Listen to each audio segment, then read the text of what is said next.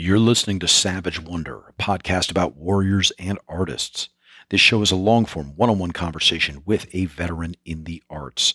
This show is produced by Veterans Repertory Theater, which is a tax-exempt, nonprofit 501c3 organization which provides a platform for current or former military, law enforcement, fire, EMS, intelligence service, foreign service, DoD employees and contractors, and their immediate family members to create compelling, professional live theater and events. I feel like we haven't had a poet on for a while. I could be wrong. That might just be brain farting. But my guest this week was Ryan Stovall, who is a poet. Amongst other things, he will have fiction and short fiction coming out hopefully in the dangerously near future. But his first book is Black Snowflakes Smothering a Torch, or How to Talk to Your Veteran, a primer. It is, well, he says in the prologue that it's not to be looked at as just poetry, but it's really to be looked at as a way of facilitating a dialogue between, this is his words, between those who have experienced the crushing arms of war and those who have not. Ryan was introduced to me by a mutual friend.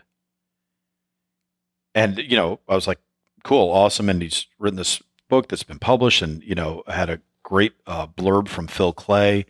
And, so I knew it was going to be pretty good. I did not fully appreciate what a powerful book it was going to be until I started reading it. We've had a lot of poets on the show. I've read a lot of poetry. I have not seen anyone, and this is not a compare-contrast thing, let me just say that. I'm not saying that other people have tried to climb this particular hill and have not done it as well. I just haven't seen anyone try to do exactly what Ryan did, which is really look at the most, is there a better way of saying this? I don't think there is. The most gory, gritty, granular details of combat and life-taking and the second and third order effects of combat, and write with excruciating clarity about it in a way that would allow someone less experienced to fully appreciate what the combat veteran has gone through. Does that make sense? It's a hell of a piece of writing. There is, I'm going to read you a part of it because I actually remembered that I read part of this poem back to Ryan in the interview, and I actually read the wrong part. The part I read was one of the many ensuing verses that meant something to me. But this was actually the first verse that really shook me and made me go, shit, this is different. This is from Ryan's poem, Winning. He says, he won't have the guts to try that again, we'd say, looking at a corpse blown open, eviscerated thin blue sausage-link intestines spilling out, secret and as embarrassing to us as paramedics cutting off soiled undies. He just Houdini'd on us, we'd joke. Straight up disappeared. Where'd he go? Well, someone would say, pointing, some of him is over there. But where's the rest? I've got 3 fingers and a chunk of skull with scalp and hair. Someone would call out from a dusty corner, an exciting prospector, spying something beautiful and rare. And look, he even made it to the ceiling. He's coming back down now, though. Drip, drip, drip, drip. He's your grandma's glasses now, we'd say. He's everywhere and nowhere all at once. See what I mean? And it's, what I appreciate about it is obviously it's not gore porn. He's writing about this in a way that I think, teeing that up it's pretty easy to start allowing a civilian audience to look in at that individual and go, oh, shit, maybe this is why he thinks a little differently than I do, sees things a little differently than I do, treats incidents, even routine ones, differently than I would. So Black Snowflakes is a hell of a book. And I couldn't be a bigger fan of it. I think it deserves a really, what's the best way I can say this?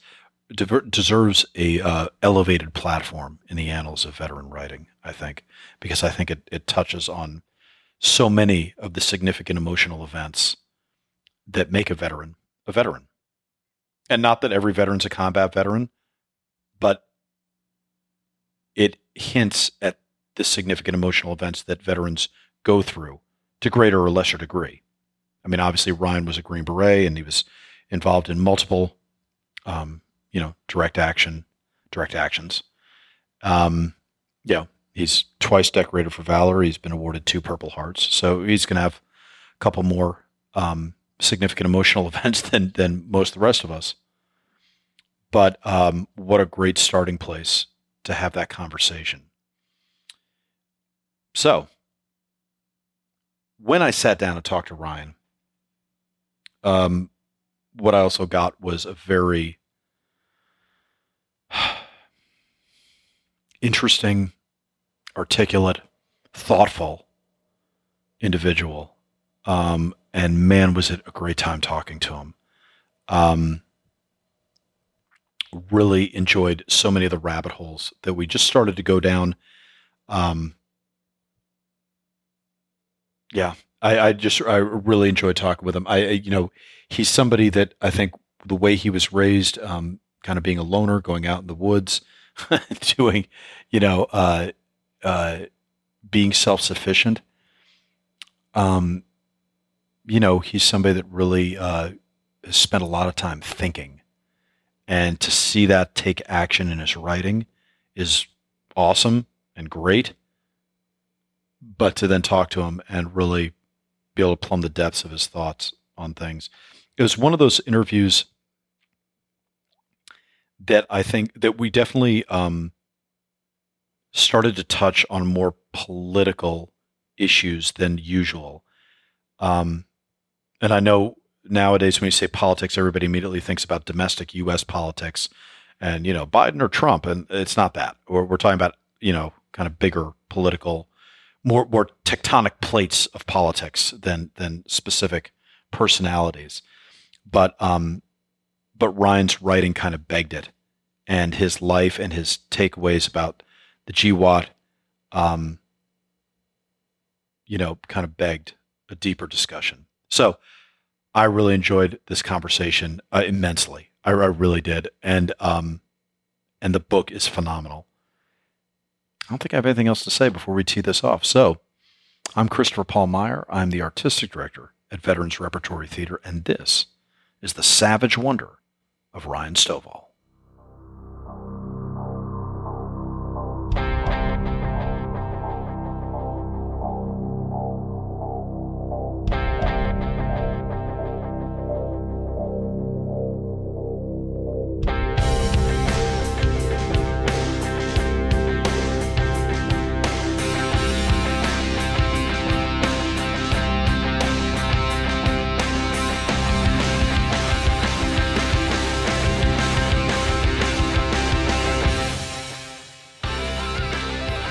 Welcome to the show, Ryan.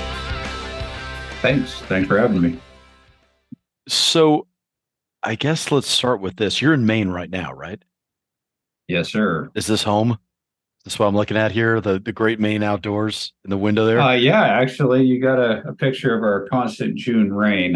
It's rained, I think, 15 out of the last 16 days. Everything's getting ready to brush shut up here.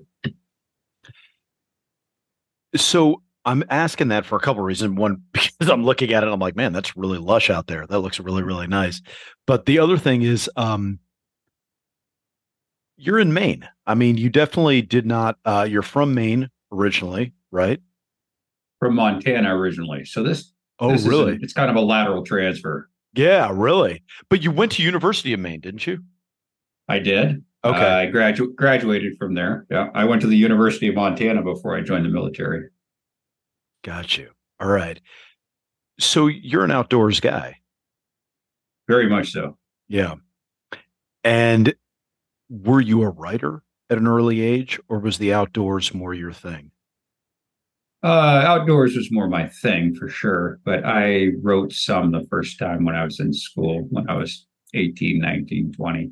Okay. Uh, just messing around, the stuff that I'm embarrassed to show anybody now. Right, sure. And growing up like at a younger age, I mean, writing was not in your purview, right? That you were focused on what? Outdoors, sports? What kind of person were you? Oh, I was an outdoors guy big time. I was a bit of a loner in high school.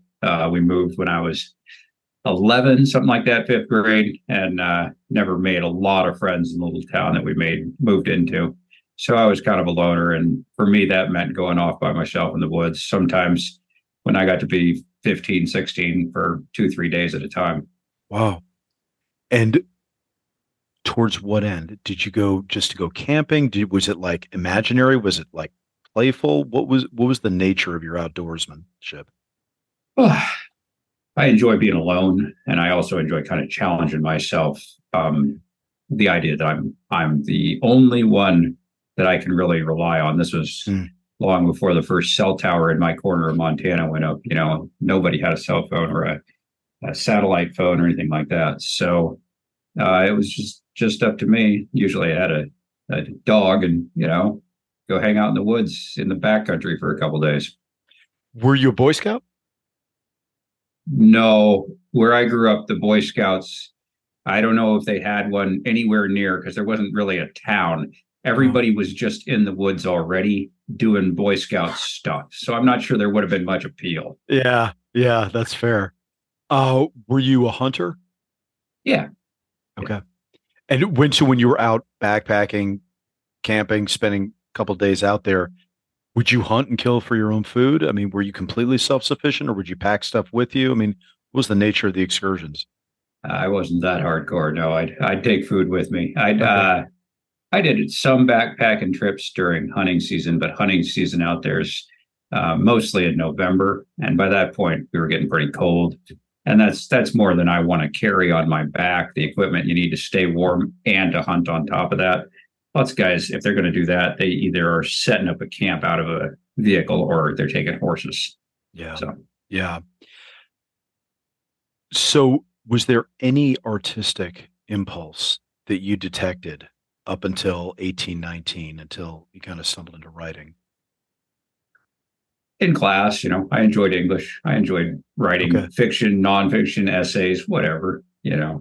Uh, and again, it's something I could do by myself, Hmm. and that had an appeal to it. And I've always been a reader, so that's given me a certain proclivity towards writing. I think I What kind? appreciate it, and I have a little bit of talent. Yeah. Well, yeah, we're going to get to that in a second. I mean, I'm kind of teeing this up because, I mean, spoiler alert. I mean, the book is fucking incredible, and I want to dive into that a lot more. So, but to tee that up, what kind of stuff were you did you gravitate towards? What kind of stuff did you read? Oh, you name it, man. Uh, I was precocious. I started reading Tolkien and Watership Down, things like that, when I was about 6. And then wow. by the time I was in junior high, I was reading Shakespeare and Dante and you name it. Uh, if I could find a good translation, something that, that it's still to this day, actually, out of the Divine Comedy, Dante's Mhm. epic poem, the translation matters. I always go for the poetics more than the literal translation. And so you have to have a poet to translate a poet. So that matters. And then, like for Shakespeare, if you don't have footnotes explaining the Mm. 1600s language, um, to this day, a lot of folks as adults would be lost in the sauce. There's just too much unfamiliar vocabulary and too many references that you'd have to be a fairly solid European historian to really grasp what's going on with the context that these things he's saying are in. So, finding good translation, finding those footnotes was key and still is to this day. I think if I had to pick my favorite book, it's probably Heller's Catch-22. That's Really? Yeah. gets me laughing every time. And I read that sometime in high school, and it's been one of my favorites ever since. And yet it didn't discourage you from joining the military. Oh no, that's a whole different story there. I joined the military half out of need and half out of desire, I think you could say. I joined about a year after 9/11, but that was still very much in the front of my mind. I took my time because I wasn't sure exactly how things were going to shake out. But I did feel what happened on 9/11 was wrong in the simplest moralist sense of the word, just wrong. Set all the politics aside, and all those people as individuals did not deserve to die. Whatever argument you want to make for who caused what and who pissed who off and all that. And I'm the kind of person that if I'm going to say something is wrong and something needs to be done about it, I'm not going to say, you should go do something about it. I'm going to go try to do it myself. So that was part of it. And the other part was just call it sheer financial need. I did 4 years of college. I was tens of thousands of dollars in debt already. I was at least a solid year still away from getting a degree. And when I did, job prospects were looking slim. Certainly anything that was going to let me pay off my gargantuan loans was very slim. And so, I came from a fairly poor family, single mother taking care of 2 kids. We made ends meet, but there wasn't a lot of excess, that's for sure. So my prospects overall were just pretty dim. And the Army was a way for me to literally get out of financial distress and quote unquote go see the world. And that's, it worked. That part worked out well for me. They repaid the student loans. I'm still using GI Bill afterwards, so they took care of a lot of schooling for me, which has opened up a lot of doors and provided me with a lot of learning. And then, I spent time in, not like an airport stop, something like 30 countries. I don't know. Didn't really keep track, but it's a bunch. Yeah. So poor boy from the woods in Montana was not going to go do that. There were very few opportunities aside from the military where I was going to go out and see the world. And so it did do that for me. So I can hear a cynic in the back of my mind. And I'm going to ask the question that I feel like the cynic would ask. If you had come out of college with an awesome business degree and had a job lined up at JP Morgan, would you still have gone in the Army? That's really impossible to say because I was studying English at the time. That was what I was getting closest to. So I should have been more specific. The prospects of finding a good paying job out of college with an English degree are nil. Basically, you teach, right? And you don't teach college until you've got a couple more degrees, and you just don't make any sort of money. Certainly not enough to pay off the student loans and have a reasonable life. Yeah. So no, I was not headed towards JP Morgan, right, in any possible fantasy world. So let me rephrase. I guess the question would be, regardless, if the money hadn't been an issue, if the economic need hadn't been there, do you think you still would have joined the Army? I think so, because the first half, I felt that measures needed to be taken, and I felt like if I'm going to say that, I need to go be part of the effort to take care of it. I literally felt that the people that were responsible for that needed to die. And so when I joined, I literally had no idea what I was going to do. I went to the in-processing and spent a day doing all kinds of tests and everything, exams. And then the recruiter, the guy who assigns you to your MOS, sat me down and he said, I got a great job for you. You can be an air traffic controller. There's a big bonus and it's a really easy job. And I said, nope, He's like, "Are you sure?" I said, "Yeah, I'm sure. I don't know what I want, but I know that's not it, because that was not going to fulfill that purpose. Yeah. I might be part of the effort, but I wanted to go take direct action, um, in the non-military sense of the direct action, I guess, or I guess in that way too. Yeah. Um, so he ran through a list. He started going down the list, and no, I don't want to be a truck driver. I don't want to be this. And he said, "You can be a special forces recruit." And I literally had no idea what that was. He said, "Well," I said, "What is it?" He said, you jump out of airplanes and do, kind of hua stuff." And I was like, "Okay, sounds good." And I didn't have a clue. And that's how I fell into a whole career in my military time, and then after, when I was doing defense contracting. So on a whim. So you had not been exposed to very much military influence growing up. Zero. No, I don't know if I was the first person in my family, but I'm the first person that I know of to join. Um, I want to ask two level setting questions before we get back into the military piece. And I'm asking because I feel like they play a not insignificant role in your writing. Were you raised religious? No, I was reading as much as I did. I Okay. developed a distaste of religion early. Huh. Okay. Um, that being, I developed a distaste for organized Sure. religion early. Sure. I'd like to think that I have a great deal of faith, but I don't believe that what I have faith in jives very well with any organized religion that I've come across. And I've read all the holy books, checking them out, Right. Right. and I don't think that the religions line up very well with their initial prophets and their messages, especially Christianity, Islam, Judaism to a certain extent. They have taken the initial message and of in Christ's case, peace and goodwill, and they have used that to spread a much more human agenda of they've used it to a means as opposed to an end, if that makes sense. I think that he was stating the end state that should be strived towards, not something that should be used as a pillar to support an institution. Did you find any value in faith were there any texts that you read, or was there anything? What was your operating system? Was there a philosophical basis that you gravitated towards? What kind of took hold with you?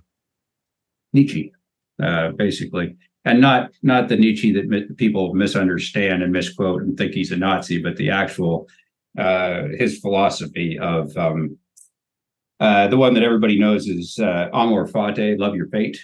This is your life, live it well, in a nutshell. I find a lot of value in that.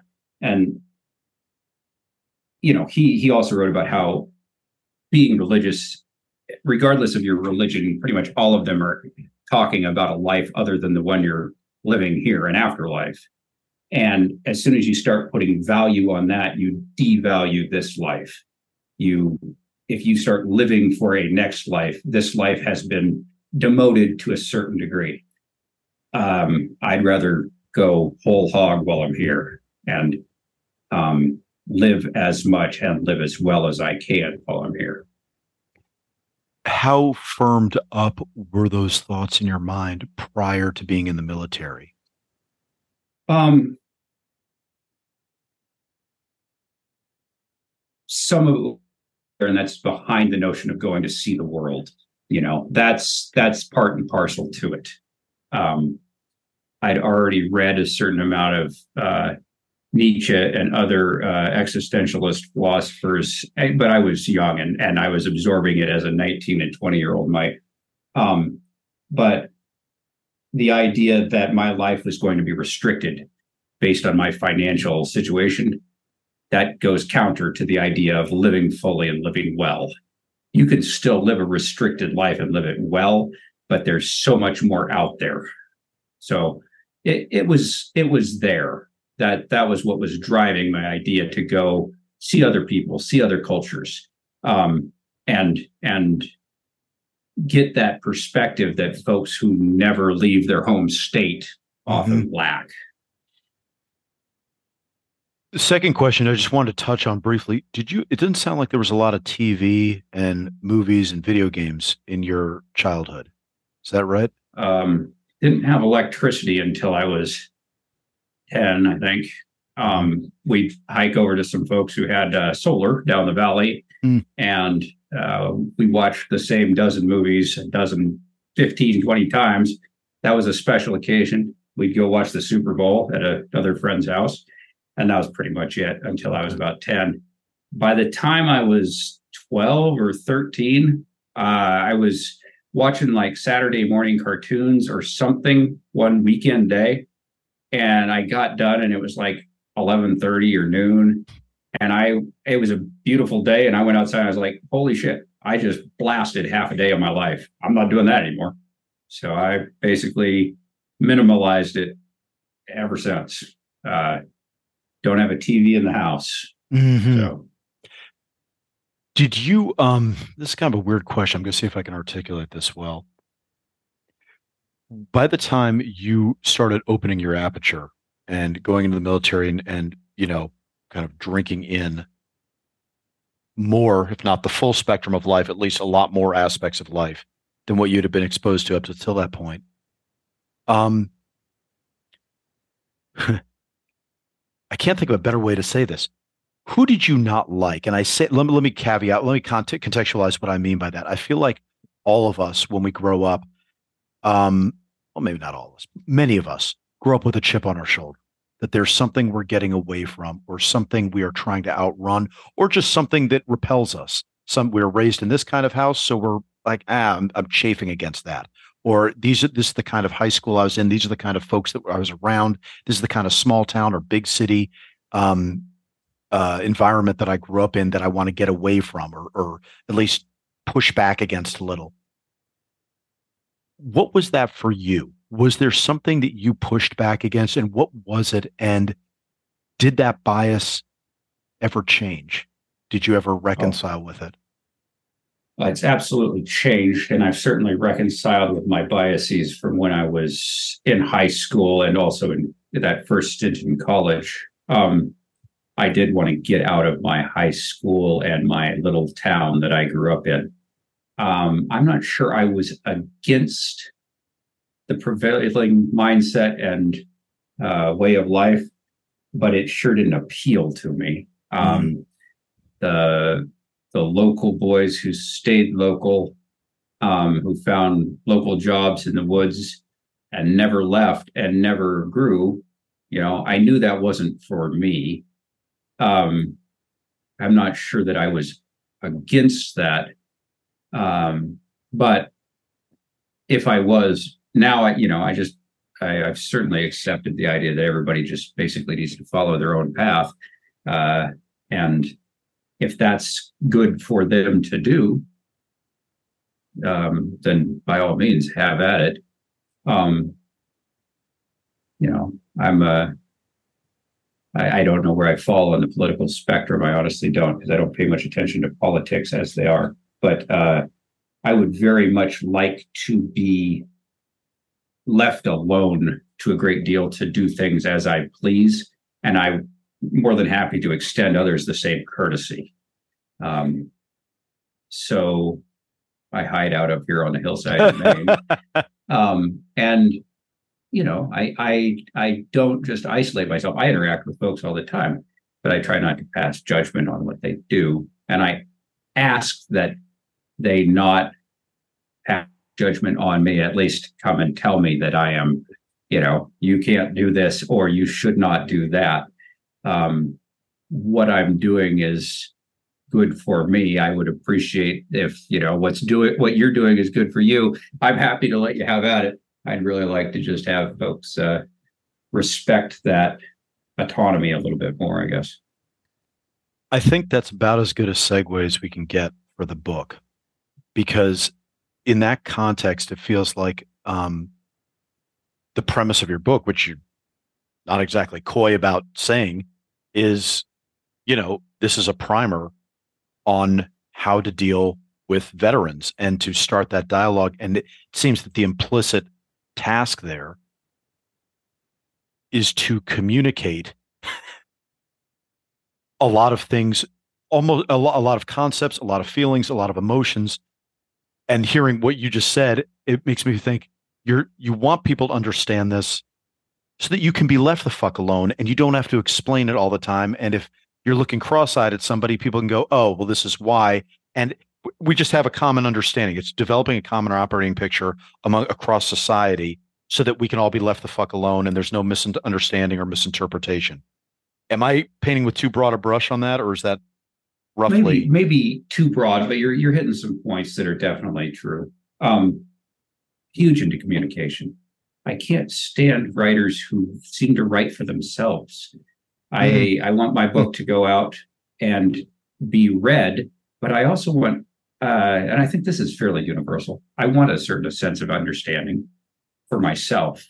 I want people to understand me, whether that's so that they will leave me alone or not. I don't know. I think that by and large, it's hard to know with a capital K anyone else, know them well, right? Sure. I would like a greater degree of knowing, of understanding between individuals. If those individuals are, if it's the civilian veteran divide that I'm trying to close, if I'm trying to increase the amount of understanding between that, great. But it's important that you understand that some of the book is fairly factual. These things happen to me. Some of it is factual. These things happen to other people I know.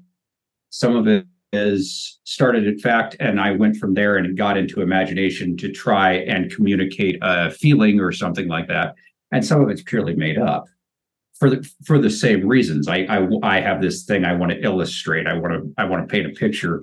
But it didn't actually happen. But this is how I'm going to get towards that truth. So it's not just that they're going to understand me. It's more like, in general, we can try to understand each other better. And as the book came together, and as I matured over the last few years, especially, the understanding has to happen on both sides.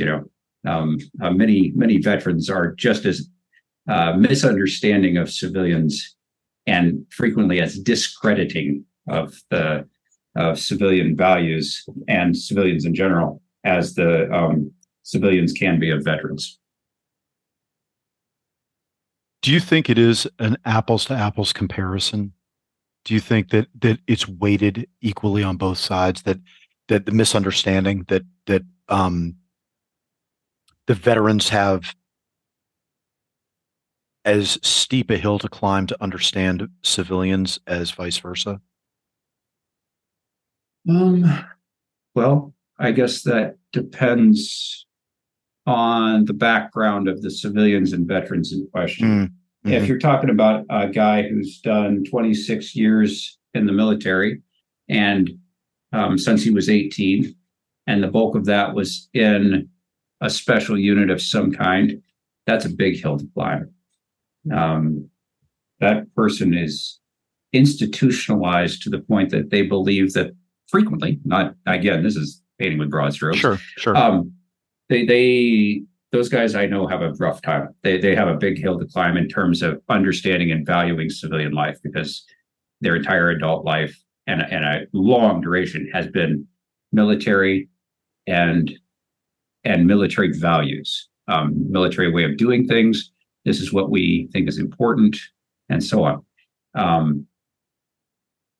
On the other side of the coin, I suppose that a civilian who's reached that same age in their late 40s or something like that, and has never interacted with or thought about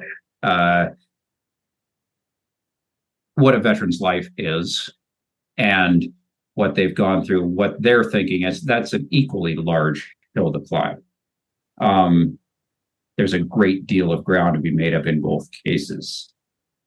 Trying to get each side to see the value in the other, what they think is important, how they act and how they do things, getting to see that that is also valuable.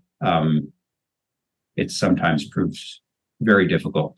Some folks are much more open to the idea that there's more than one good way to do things, or more than one way to value, for example, like courage. There's multiple types of courage. And a military guy might think of that only as like physical bravery.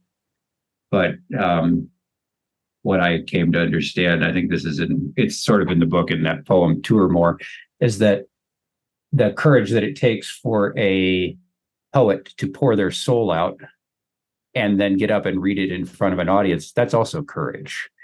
And of a no lesser quality, just different courage. Getting the veterans to understand that is just as difficult as getting civilians who've never been in physical danger to understand the value of physical courage, or what people call battlefield bravery. Do you think it is? Do you think it's equal courage? I think that for the individuals in question, it's absolutely equal. I think that the individual is plopped down in a situation where physical bravery is required and their life's on the line. I think for that individual, it's probably just as demanding of a situation as it is for a different individual who's plopped down and for the first time in his or her life is going to go up and talk about their most intimate feelings in front of a crowd. There's a great deal of variance in those two individuals before they enter that situation. But I think the courage required, given their disparate starting points, the courage required is probably close to equal. I ask that because I'm thinking, like when you're saying that, I'm thinking, yes, potentially somebody doing a poetry reading, but also, in this day and age of social media sharing, influencer culture and all that, it's like there seems to be a pretty high floor and a pretty well accepted ceiling for exposing yourself and exposing your ideas or your emotional truth, let's say, to a public, a public of strangers. Whereas it seems to me that the veteran experience is such rarefied air that, I mean, unless you get it made into a movie, which is relatively few and far between, there isn't really an understanding or an appreciation for, and when I say appreciation, I don't mean respect, but just an understanding, an ability to comprehend it. It seems like it's a different quality.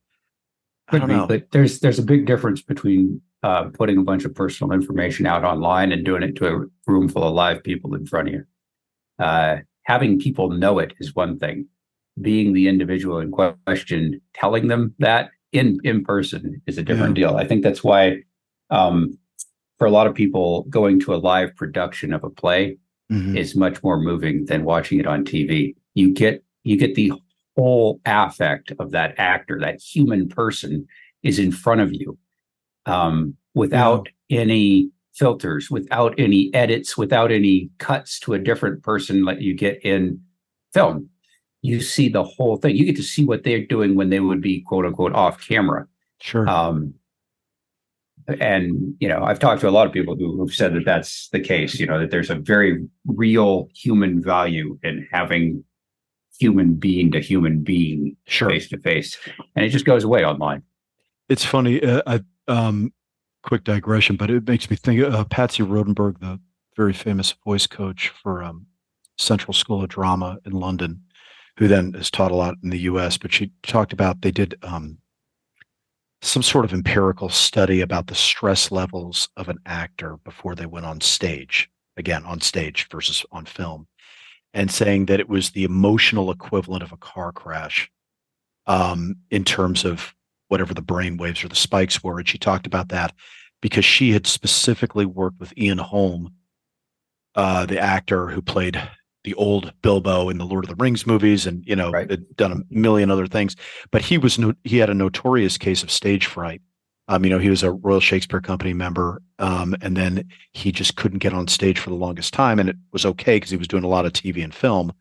But for him to get back on stage, she worked with him a lot on his breathing and being able to get through it because of the emotional spike of going on stage. And that's where she referenced this study. She said, "Oh, it's like a car crash." And I thought of that because in my time acting, I mean, certainly there was, and I was acting before I was in the military, but I mean, certainly it was a significant emotional event that even more so to do stand up was a significant emotional event.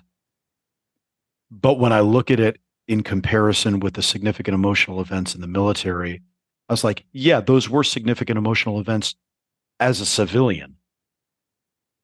But that versus the life and death stakes that came later, I'm like, well, it's no comparison. And to me, it actually, I was like, now coming back into the arts, I was like, man, it's a lot easier now because now Right. after being exposed to the level of life and death threats, you're like, oh well, shit. I mean, there's a little bit of nerves, but man, I'm good. This is gonna be Nobody's fine. shooting at you. Nobody's shooting That's at you. that's what we always say. Yeah. Well, and you know what it is also, it's that it's constructive versus destructive. What's your best case scenario? I mean, I don't have to tell you, I'm just pontificating, but I mean, if it's, the best case scenario in a military situation is like, we're just trying to get to normal. We're trying to keep the bad guys down. We're trying to maintain a level of pacifism, and we're going to have to do that by force, but we don't really get anything out of this. We're just trying to prevent bad shit a lot of the time. Whereas with acting or the arts, it's like, well, I'm trying to actively get a positive out of this. I'm pushing for a positive. And if I don't do anything, nothing bad is going to happen, but it's just, there's no forward progress. So there's an innate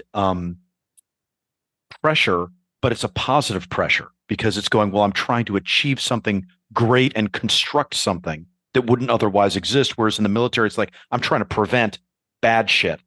And that's my good day. Does that make sense? Am I making, I've never thought this out loud before. It does, but you and I, Chris, we're in a not a unique position, but we're in a minority. We've done both.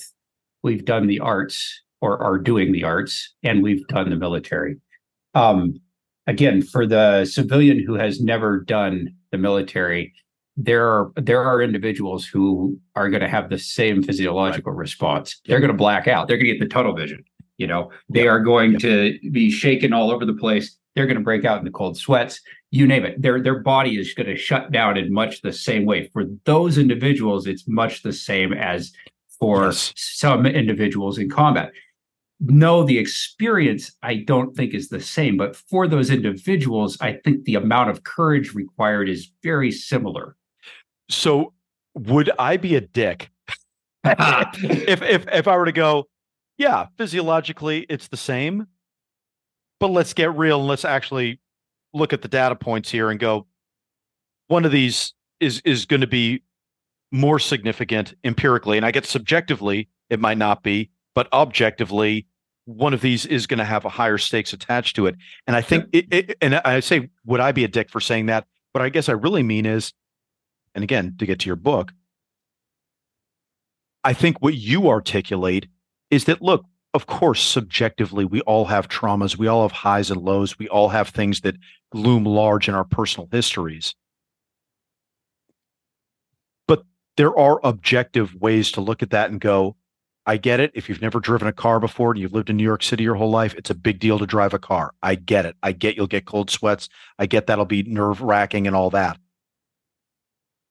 There has to be some degree of objective truth, though, that goes, but that doesn't mean you're necessarily should consider yourself having had the same depth of experience and the same resonance as a combat veteran and or even a non-combat veteran in many cases, but having gone through other types and higher degrees of significant emotional events. And I don't know. I mean, but I guess what I'm saying is I'm biased. I'm biased towards the veteran. Yeah. Would I be wrong? I mean, because I feel like that's an important thing. And I guess that comes back to what we talked about, civilians and veterans understanding each other. I feel like there has to be some acknowledgement, and that sometimes we as veterans are very magnanimous about going, hey, look, I get it. Starting a business is hard. It is. It's fucking brutal. But again, it's a positive brutality. Yep. You're trying to accomplish something good, and that's great, and that can be a struggle, versus a negative of like, I'm trying to just come home alive. And my win is just getting up and living the next day. And that's a different kind of stressor and a different kind of emotional impact. So I guess I'm saying, can we be more biased? Can we be more biased on behalf of the veteran? I don't know. Yeah. I'm down, man. I'm tracking. And just very briefly, I point out that guy that's never driven the car before, he may very well die. Sure. Zero experience and a bad case of the nerves. He's in a dangerous situation.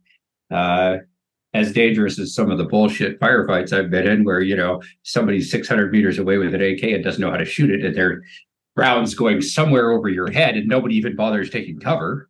At least that dangerous. That being said, if we flip it and look at the other side, if the events that we're looking at are somewhat dissimilar, the events that are inspiring this courage or requiring courage to get through, then let's look at the other side of it and see what it takes. Is the amount of effort it takes to appreciate the courage on the other side of the coin the same? Mm-hmm. Is it harder or the same degree of difficulty for a veteran to appreciate that other courage, call it what you will, as it is for a civilian to appreciate things that you and I have gone through, physical courage? Because what I found in academia is, by and large, they don't appreciate it. Right. They don't appreciate it because they really don't understand what it takes. But what I've seen from the veterans is they don't appreciate the courage it takes to get up and do a poetry reading or be an actor. So those two efforts, those two difficulties are roughly, I would say, very similar as well. And I'm working on that side of the coin too, or at least I'm trying to not to maybe the courage requiring situations are not equal, but the difficulty in crossing the boundary and appreciating the other side's form of courage is certainly very similar from what I've seen. I run into academics all the time who, I tell them things like, yeah, I got shot a couple times, and they can't get beyond a nervous chuckle and an admission of, I literally have no idea what that would be like. But they're certainly not aware, let alone impressed by the amount of courage that it would require in those situations. They have no perspective. Yeah. Same thing for the veteran, except for they're going to be much more dismissive, typically, stereotypically, maybe. Hey, man, it takes a certain amount of balls to get up in front of people and talk about, especially like, the thing that I'm doing. I think it would probably be similar to stand-up, like you said. A lot of it's coming directly from you, as opposed to from a script or from some other book that you didn't write. This is me I'm laying out there in front of live people. And that takes courage, man. And the veteran is going to say, whatever, dude, nobody's shooting at you. Got it. But you still have to understand that for that other individual, that's a certain amount of very legitimate courage. No, and that is fair. I want to let's dive into some of the nitty gritty of the book, because the book is nothing if not full of nitty gritty that I think is worth getting into. And I want to, I really want to pay that compliment. I'm saying it in the intro, when I record the intro after this interview. But I'll say it here. I mean, look, I've read an awful lot of veteran poetry, and there's such dynamic poetry coming out of the veteran community. I'm not an expert, but I feel like veteran community is generating far more poetry than the Ivy League at this point. I could be wrong on that. I don't know if that's actually true, but I feel like certainly the radical increase in veterans picking up a pen and trying to capture their thoughts and emotions, it seems like that's on a radical uptick. Absolutely. I have not read a piece yet that captures the sensory experience in a way that's not no shit there I was, but that actually does communicate why the veteran that you see standing peacefully in front of you might be a little different than how you would expect. Act a little differently, think a little differently, see things a little differently than how you might expect. And I have not read a book like that. I'm going to read you back to you, if that's not too weird, for 1 second, because there's a point. This was the first moment that I read the book in one sitting last night, and the very first thing that made me go, "This is different shit than I've read before," was in your poem "Winning," which is one of the first poems in the book. But the verse, "Last mistake he'll ever make," we'd quip, looking down at sockets, missing eyes, and thighs blown open like exploded footballs, muscles raw, exposed, and bloody as a steak, strips of cloth and shards of door, splintered, slimy bone, and just plain grit, all ground into his leg meat, the filthiest of hamburger. We'd sing, "When we come a knocking, your house will be rocking. When we come a knocking, your house will be rocking. Don't answer the door because we're going to come right in." And then he goes on from there. When I read that, I was like, it's not just the detail. It's not just the gory description. It's the takeaway. It's the emotional takeaway. That those words were the first time, and the first of many times throughout the book, that I was like, that's going to leave an indelible imprint on a reader's mind that I think will make any reader, veteran, civilian, but go, yeah, I got to extend a little bit of grace to this person, because you don't know what's going on. You don't know what they're seeing. You don't know what thoughts keep popping up in their heads.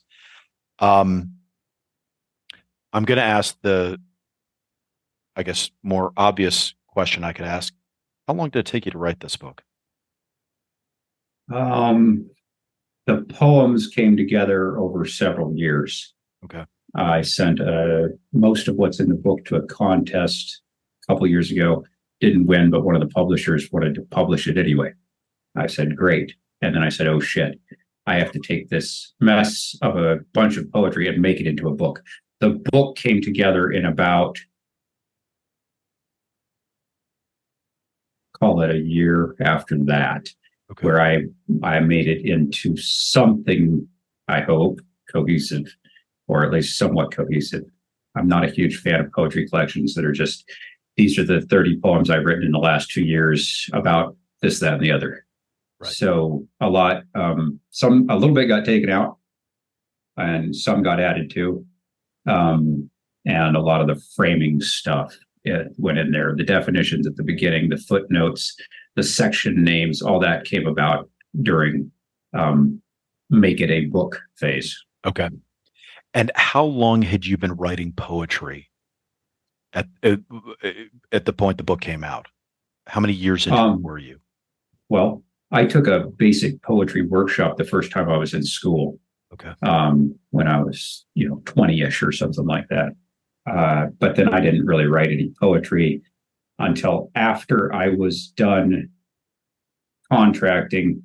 My twins were born. We were living in Germany, and I was basically spending 9/10 of my time in Pakistan. And I decided I didn't want to do that anymore.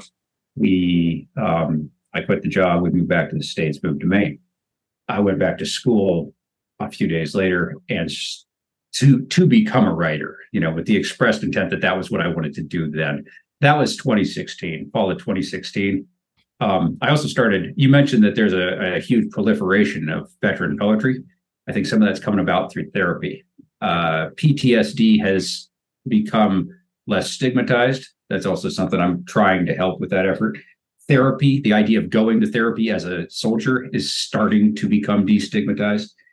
And one of it's a tool in the therapist's arsenal to have you write in one medium or another about your experiences.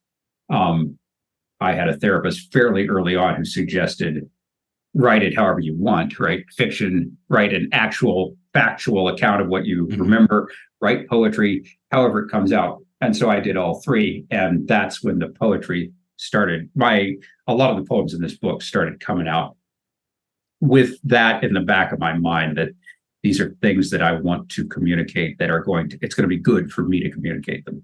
So since 2016 is basically when the poems started in the book started coming. Being that a lot of this was generated or instigated or motivated from a therapeutic place, how much were you investing in studying poetry, like the form and the structure and all that? I mean, you were an English major. You weren't naive to it, obviously. I mean, were you continuing to go, hey, this is awesome, but I can see the difference between my therapeutic writing and what it would need to be honed into for an unknown public? Let's see. Poetry is another thing that has a stigma, especially among men. It's not manly. I never really bought into that. I was always curious. And so I was reading, Shakespeare's written in verse, it's written in iambic pentameter. Reading Dante, which is, I forget what the name of that, Terza Rima, I think is the name of the rhyme scheme. And reading it with a consciousness towards how it was written at a very young age, and impressed by it, and so on and so forth. So I was reading and appreciating and paying attention to poetry for a long time. Right. Then when I came back and finished my undergrad, did 99.9% of a master's degree, and then did my MFA. I took creative writing classes. I took classes that focused on single poets. I took classes that focused on a couple of poets. I did an entire semester in my master's program on Adrian Rich. I did another one on HD and some fruitcake, Duncan, who I don't appreciate Duncan's work. But others, I took a modernism class that contained Yeats and all kinds of the World War I poets and more HD and that sort of stuff. I was always invested in trying to learn as much as I could. In my MFA, the Master of Fine Arts, my emphasis was in fiction. But I went to every poetry lecture. I took a poetry into prose or prose into poetry class where they took a bunch of fiction writers and talked about basic poetry. And that was way too basic for me. I was like, okay, yeah, I got it. And at the end of that class, the poet who was running it said, she came and told me, she said, anytime you want, you can join any poetry class you want in this program. And I said, hey, thank you so much. And they gave me a lot of support, her and then the program in general. The kernel of that really long poem, the titular poem, came about during that program, the first 10 pages or something. And I read 5 pages of it at a student reading night. And everybody, of course, is polite, but I had a lot of very enthusiastic response. And, I've had a lot of people tell me, I like your fiction, but man, poetry is your thing. So I kept doing the poetry and I was interested. So. Is fiction still the goal? Is there fiction books in you that you want to get out? Yeah, and they're out. I've got a full novel that I've just completed the first full revision of. So I did a draft and then did one full revision.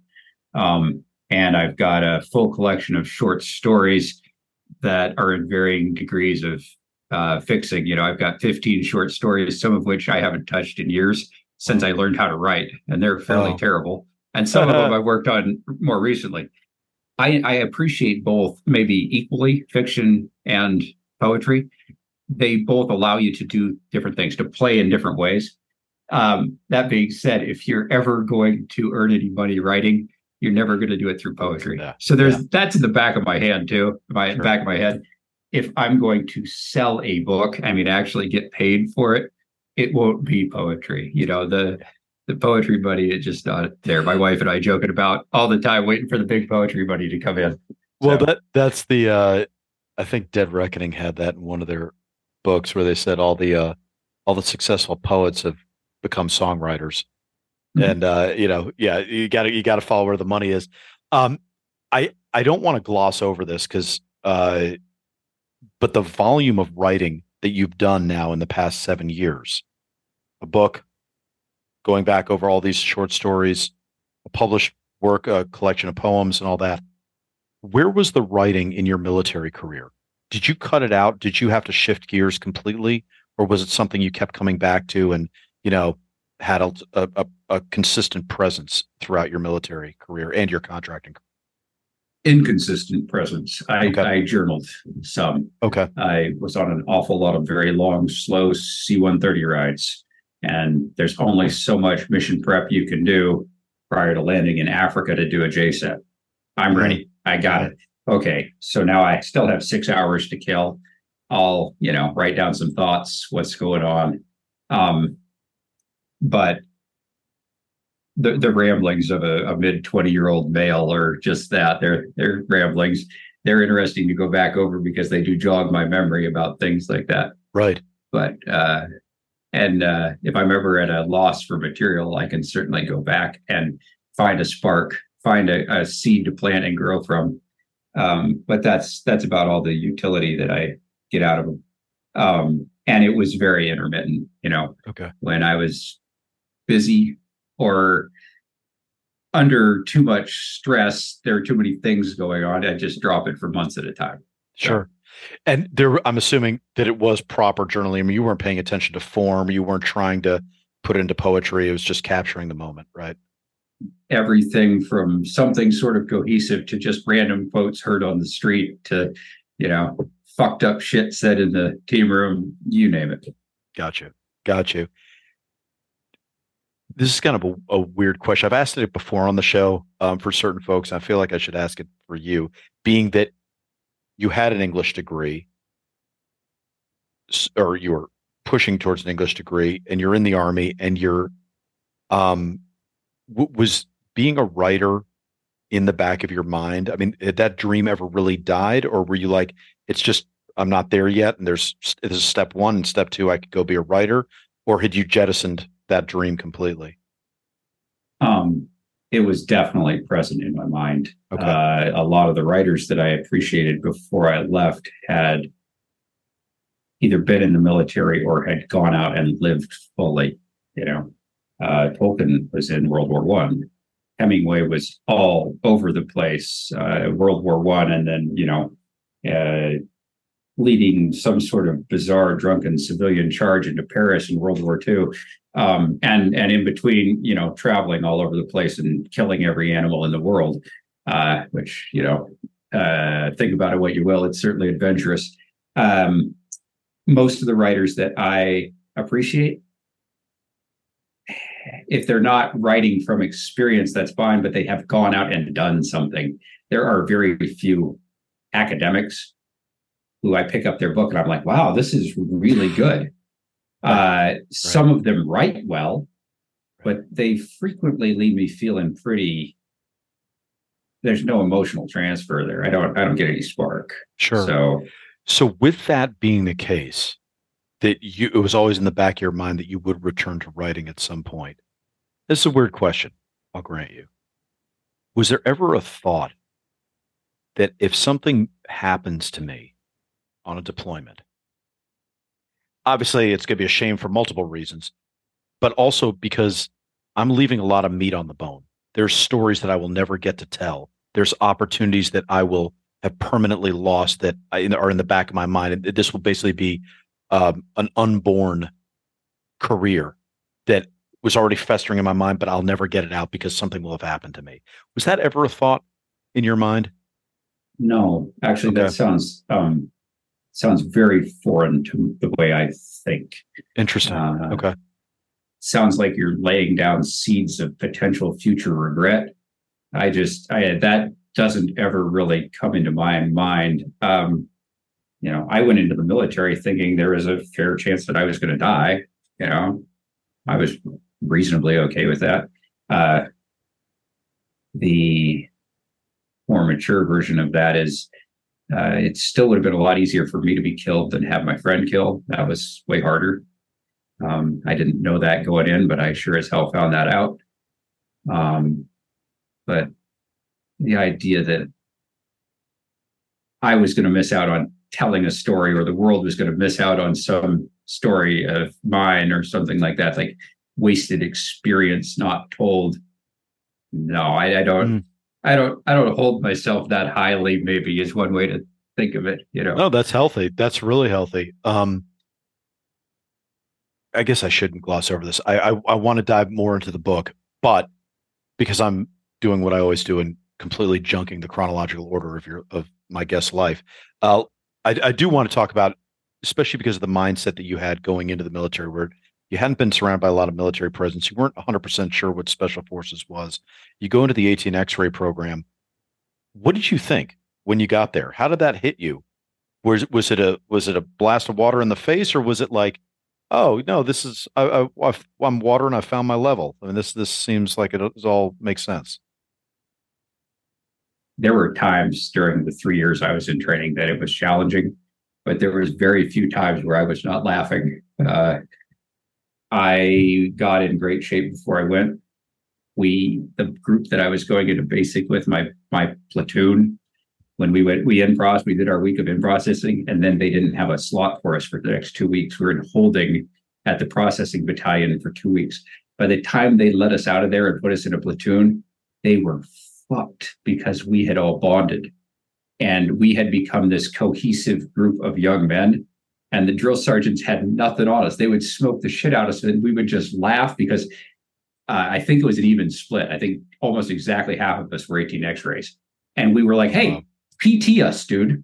Good deal. I got busted while I was in the training bay for putting all the issue stuff in my green kit bag and rucking up and down the stairwell. And they came and told me I couldn't do that because it was a dangerous. They were afraid I was going to be a heat casualty. I was like, dude, I'm sitting on my ass. I'm about to go do some actual legit shit. I have to stay in shape. Yeah. They're like, well, you can run in the morning. I was like, I've done that. I got it. We'd push all the bunk beds together in the middle of the bay, run laps around it for hours. We had wrestling matches. We played. So by the time we got to the actual basic thing, it was a joke. Smoke us more, man. Have at it. Yeah. And I snuck a sandbag into my rucksack so that the training rucksack weighed 60 pounds instead of 35. Almost killed myself the first time I did it. And then later they found out about it and they thought I had it in there to hide something in. They poured my sandbag out thinking I was like hiding tobacco or some shit. I don't know. I was like, no, dude, it's my sandbag. It's for weight. Yeah. And so that was a joke. We got up to Bragg and started the actual Q course. And it was a little more professional. A lot of the cadre were tabbed, but it was sort of the same thing. Throw this at me. It's all good training, and it's prepping me for the next thing. Have at it. Yeah. So I'm not sure where I started on this. I kind of started rambling. No, it's great. That was kind of my mindset and the way I was going through it. Did you see it as a career when you got in? No. I didn't see it as a career because I don't really have a career mindset. Again, I think that goes back to kind of the idea of living fully. I'm not sure I can have a career doing one thing. I think there's too much to experience out there. By the time I got out, I had learned the bitter truth that being a Green Beret was not going to get me in on a mission to go shoot the people who were responsible for 9/11. I needed to go to CAG. By the time I learned that, I had been shot twice and my left leg was fairly fucked up. And going to CAG was no longer an option if it was something I had decided to do. I was fairly bitter about that. I threw myself in as hard as I could to try and get in a unit that would have a shot at doing what I thought needed done. And it turned out that I was not there. I was going to have to go do another selection, another training course, pass all of that, and then I was going to have a shot at the actual game. That rubbed me the wrong way. They were misusing us as Green Berets in Afghanistan. We weren't doing a lot of winning hearts and minds. We were doing direct action. They could have put a really good infantry unit or rangers in there and basically done most of what we were doing. I'm not saying they would have done it quite as well, but still, they were not using us the way we should.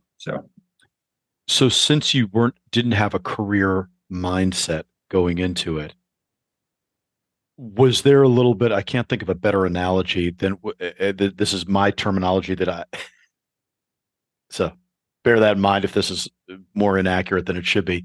I always think of it like a bank robbery. It's like, look, I'm here for a limited amount of time. I'm going to steal as many school slots, as many this, as many that, and many experiences as possible. Put me everywhere. Go, go, go, go, go. Because I'm on the clock and I'm not doing this for 20 years. Was there that mindset, or was it a little bit more passive? Was it, hey, I'll take what comes and, I'll ride this out. And when my fun card's been punched, I move on to the next thing. It was very active, very aggressive for a different reason. I wanted to be in the place that I needed to be to go do those missions. Okay.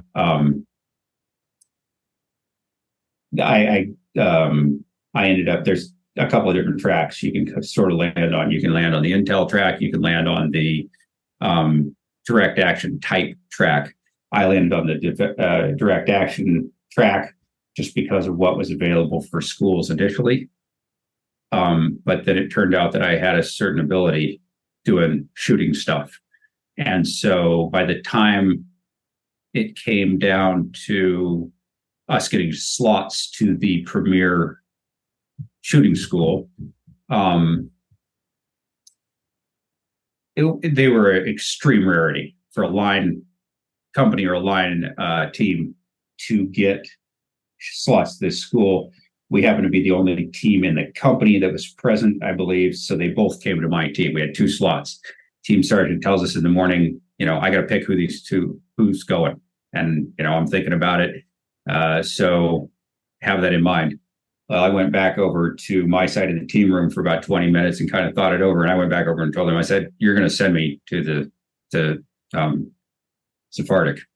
Mm-hmm. And he said, oh, yeah. And I said, yep. And he said, why is that? I said, I'm the only one you got who can pass. And at that point, I had earned enough reputation and trust on the team that he saw the truth in that. He sent 2 of us, and sure and shit, I was the only one who passed. So after that, it wasn't carte blanche, but if I said that so-and-so needed to be trained up on this, we were going to train him up on this. If we got downrange and I pointed out that there was a reason this mission should not be done the way it was, we were doing our mission planning to do it, I got a lot of listening to after that. Ended up kind of fucking us over because I was overly aggressive. I got my teammate killed. I planned that mission, I developed the intel for it and planned it. And then same thing 5 weeks later when I got shot the second time. Again, I developed the intel. I said, hey, look, they meet in this village every Friday for prayer. And, let's go set up a observer site on the hill above them. And when they're there, drop a bomb on their heads. And things went sideways again. And I got wounded and another guy got wounded. And it was because it was basically because I was pushing us forward because that was what I was there to do. I was there to go quote unquote rights and wrongs. And if they weren't going to let me chase Al Qaeda, and I had to deal with, the Taliban guys who are paying the local farmers, and the local farmers, okay, fine, we're going to go do it. But it was never a passive, just wait and live out my time.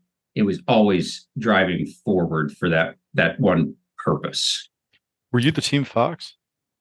No, that's the intel side. Right. But so were you a Delta? What was your specialty? Okay. Yeah, I was a medic. Yeah. I know you said 3 years, so I was like, yeah, it seems like that was be enough time to get a Delta course in there. Oh God, yeah. Yeah. Throughout all the training and certainly the deployments, did you start to, how much did you change? Did you feel like there was a refining of your mindset, and that there was, like that original, I think, Latin definition of education was something about there's not knowledge being laid onto you. It's everything else being stripped away and your true self is coming to the forefront. And that's the definition of education. Did you kind of feel that? Or did you feel like there was a different you and that there was a little bit of a gear shift and you're like, I'm just not the same person that I was before I was in, or something else? Despite not really knowing what I was getting into, there wasn't a lot of naivete on my part. I had a very realistic mindset, or understanding of the world. So I can't speak really to the stripping away to reveal my true self. Um, I would hit a realist. I came out a bitter realist, maybe would be one way to put it. There was the bitterness of realizing that I wasn't going to be able to do what I went in to do. So that was a learning and a change on my part. But as far as like, did I change? Yeah, I came out of it with PTSD, Sure. uh, not sleeping and getting angry at the drop of a hat. So there was that change. That's not exactly what I think you were asking, though. Like change to me as an individual. Or let's say even your self perception, that you think of yourself differently Yeah, than you have before. I wouldn't say so. I guess I was fairly grounded when I went in at almost 22, and that served me well. I learned I learned things about the army and about the world, but I there wasn't a lot that I learned about myself. I guess I did learn that, holy shit, dude, you're overly aggressive. You are willing to put yourself and your team in harm's way to a point where people are dying. I didn't never would have thought that of me going in as the quiet loner that I was before for the most part. So that was definitely something that I learned through my experiences. What was the second and third order effects of that epiphany or that realization, as horrible as it was to get there? But did it change Uh, anything? yeah, absolutely. When I left the military shortly thereafter, a year later, and went to work for the defense contracting companies, a whole slew of them, I was very leery of accepting any leadership role where I was going to have the opportunity to be overly aggressive or choose a method to get a job done that took an unnecessary risk. In fact, I avoided it with like the plague, and that was no problem. The money was good just working as a medic. You didn't need to be some kind of team lead or site manager or anything like that to do well. And I was happy doing it. I guess this change came about more afterwards. I continued to work primarily in medicine when I was contracting for the next 6 years. When I quit the job in Pakistan, it was because I'd had kids and I didn't want to be gone anymore. When we moved back to Maine, I tried to sign up for the local ambulance service, some BS job at $15 an hour, but it was right around the corner and I thought I could pick up a shift or two. Yeah. I went on a couple of ride alongs with them so they could kind of evaluate me. And within like two or three, I realized I don't want to do medicine anymore. I don't want to deal with emotional and physical trauma. I don't, I'm done. So that came about sometime after the military, but it definitely had its roots in me trying to save my friend's life and failing, in the middle of that first big firefight. So did you see medicine? Am I putting words in your mouth to say that there was kind of a sense of atonement with pivoting hard towards medicine for those 6 years that you were contracting, and that at a certain point then you were kind of done? You're like, I've atoned and I'm done with medicine? Or is that painting with too broad a brush or Yeah, I misstating? don't think I still don't think I really have anything to atone for. The fact that I'm responsible to a certain degree for my friend's death doesn't really change the fact that we were doing a legitimate mission that we should have been Right. doing. Right. So I didn't feel like I had anything to atone for. I worked in medicine afterwards because it was lucrative, you Hmm. know. Okay. But you know, EMTs, paramedics, flight paramedics, they either kill themselves or they burn out almost to a T. Very few people have I don't know, the ability to compartmentalize, to set the emotions that they have during the shift aside and be okay at the end of a 25-year career. They're mostly fucked up. Yeah. I made it, between my time in the Army and my time contracting, I made it about 10 years. And then I was like, I don't want to see, I don't want to see, I don't want to see kids hurt anymore, for one thing. I don't want to see the parents' reactions to kids being hurt and dying anymore. I don't want to live through that on a day-to-day basis anymore. So was that made in conjunction with the decision to fully go after writing, or did one kind of replace the other? Where you're like, okay, fun card has officially been punched, and now I'm out, and now I want to go into the positives of life, and now I want to like explore the other half, see how the other half lives. I'm not sure about it, seeing it as this and then this thing. It was more like, I'm going to start writing now because I've always kind of wanted to, and now I have the opportunity. Okay. Again, I'm fairly realistic about it, and I always have been. Writing is not much of a career. You're not, in terms of, putting food on the table. You have to be really good, and you have to sort of get lucky to make money. So I went in knowing that, but I still wanted to do it. Part of the learning to writing is, I have bragging. I've excelled at everything that I've ever done, just about, with fairly minimal effort. I'm not saying that the Q course wasn't hard, but I was never in danger of quitting. I've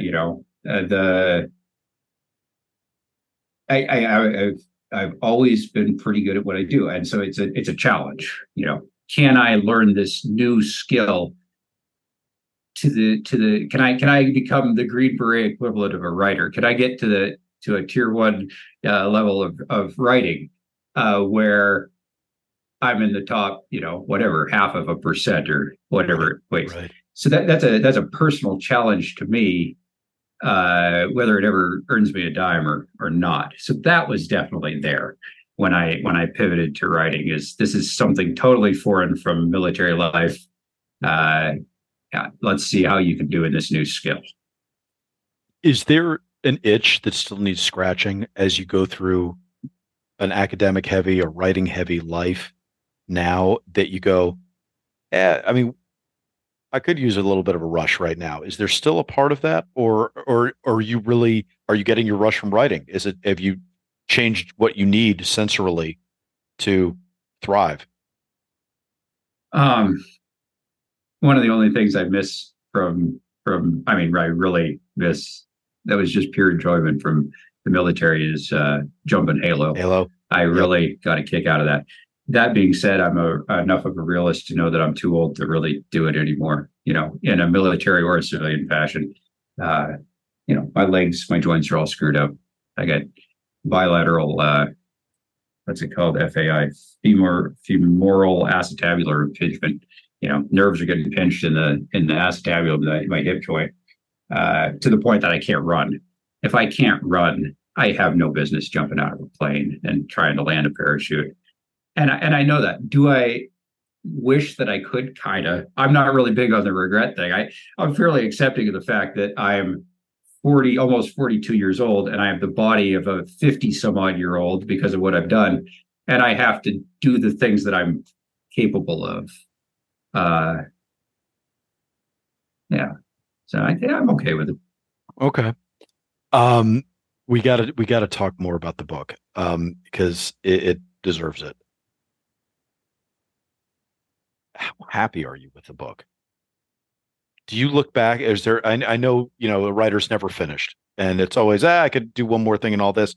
But do you feel like do you feel like, let me posit this maybe in a different way. So many great artists write about the same themes over and over. Woody Allen's all about sex and death, right? It's like we're always going to go to that well for inspiration and for subject matter. Do you feel like you're done with this part now and you can move on to other stories that you have, whether it's fiction, whether it's more poetry, whatever? Or do you feel like, no, this was a good first stanza of what I want to say on this subject, but there will be more to come, and this will never be a subject that I'm fully exhausted? The book, the poetry book, the novel that I'm revising, the collection of short stories, they all came about more or less at the same time. They all have their roots in the same time. Therefore, they all include there's a lot of overlap in subject matter, thematically, etc. If and when I get those other two published, and I'm not in any hurry, then I will be ready to turn the page and move on. This book is as good as I could have made it at that point. I'm satisfied with that. And the reception it's got, the feedback I'm getting from other veterans primarily, has been beyond my wildest hopes.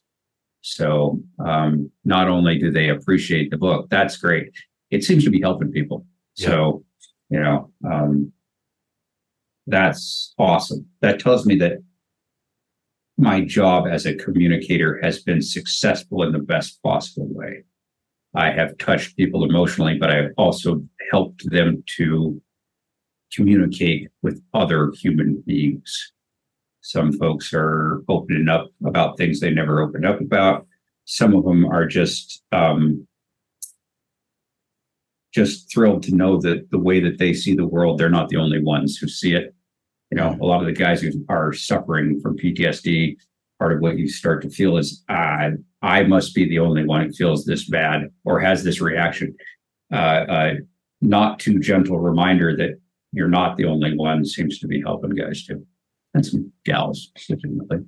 That does not surprise me at all. Since you say this book is as good as you could have written it for when you did write it, where do you think you need to improve as a writer? What do you look at and go, I got to get stronger here. I wish I could do this. I'd like to get smarter on this. What are your improves? All my emphasis on improving is in the realm of prose, fiction, and nonfiction. I am studying the shit out of that. I'm still taking classes. I'm on the last of my GI Bill, burning through just like basically a couple extra semesters at a program that I'll never graduate because I can't afford it once the GI Bill money runs out. All my emphasis is on learning to write better prose, everything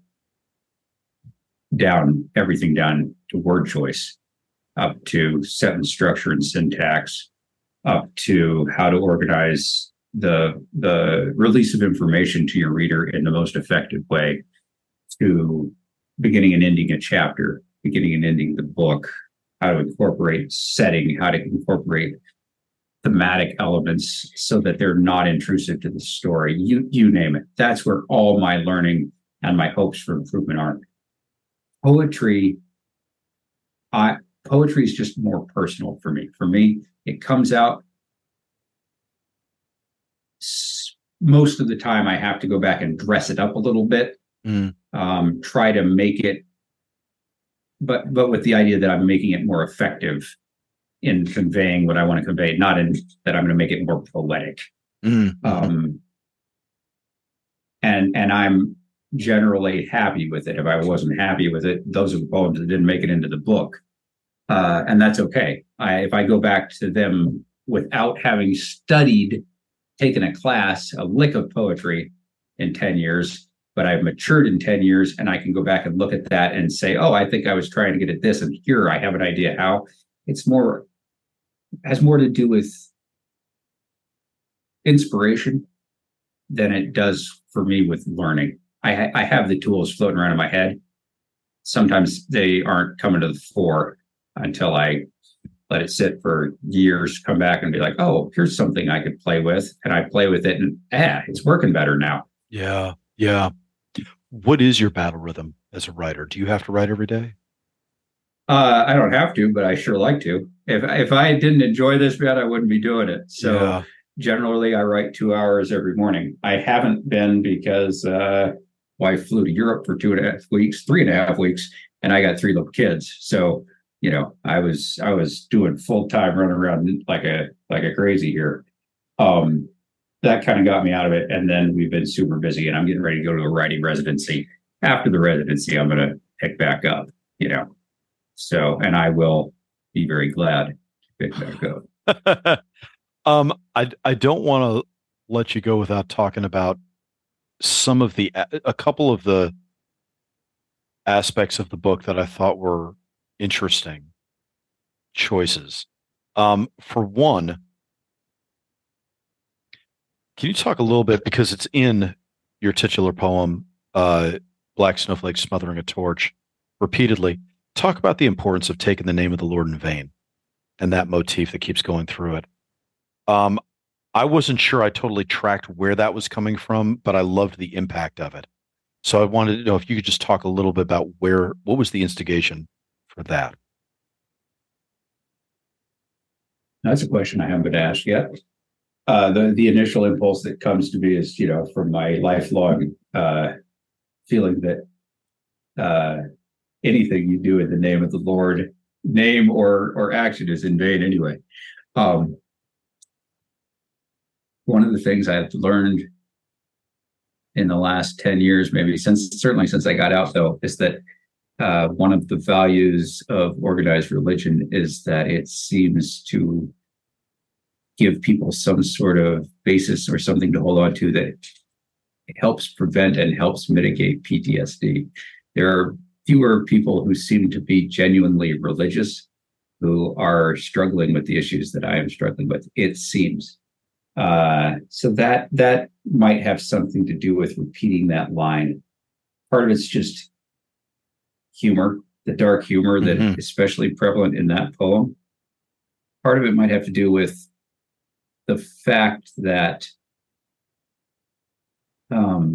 people who are in the military members and veterans, and especially PTSD suffering veterans, they're going to take the name of the Lord in vain in a different way than a civilian is. And so I think that feeds back into the humor a lot of times. I think that's probably the best series of pseudo answers I could bullshit my way through right now, man, to be honest. I like it. No. It needed a refrain. So in fact, it needed a couple refrains. There's several that are repeated in there to hold together a 20 however many page poem. That one worked for me, and I ran with it in numerous spots in there. There's a lot of questioning of religion in there as well, just in general. And so it's part and parcel of that too, I believe.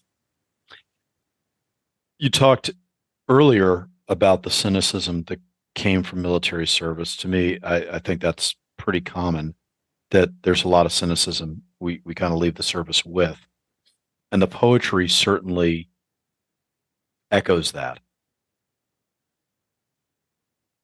How do you feel about your service, or the particular wars, the particular conflict zones that you're in?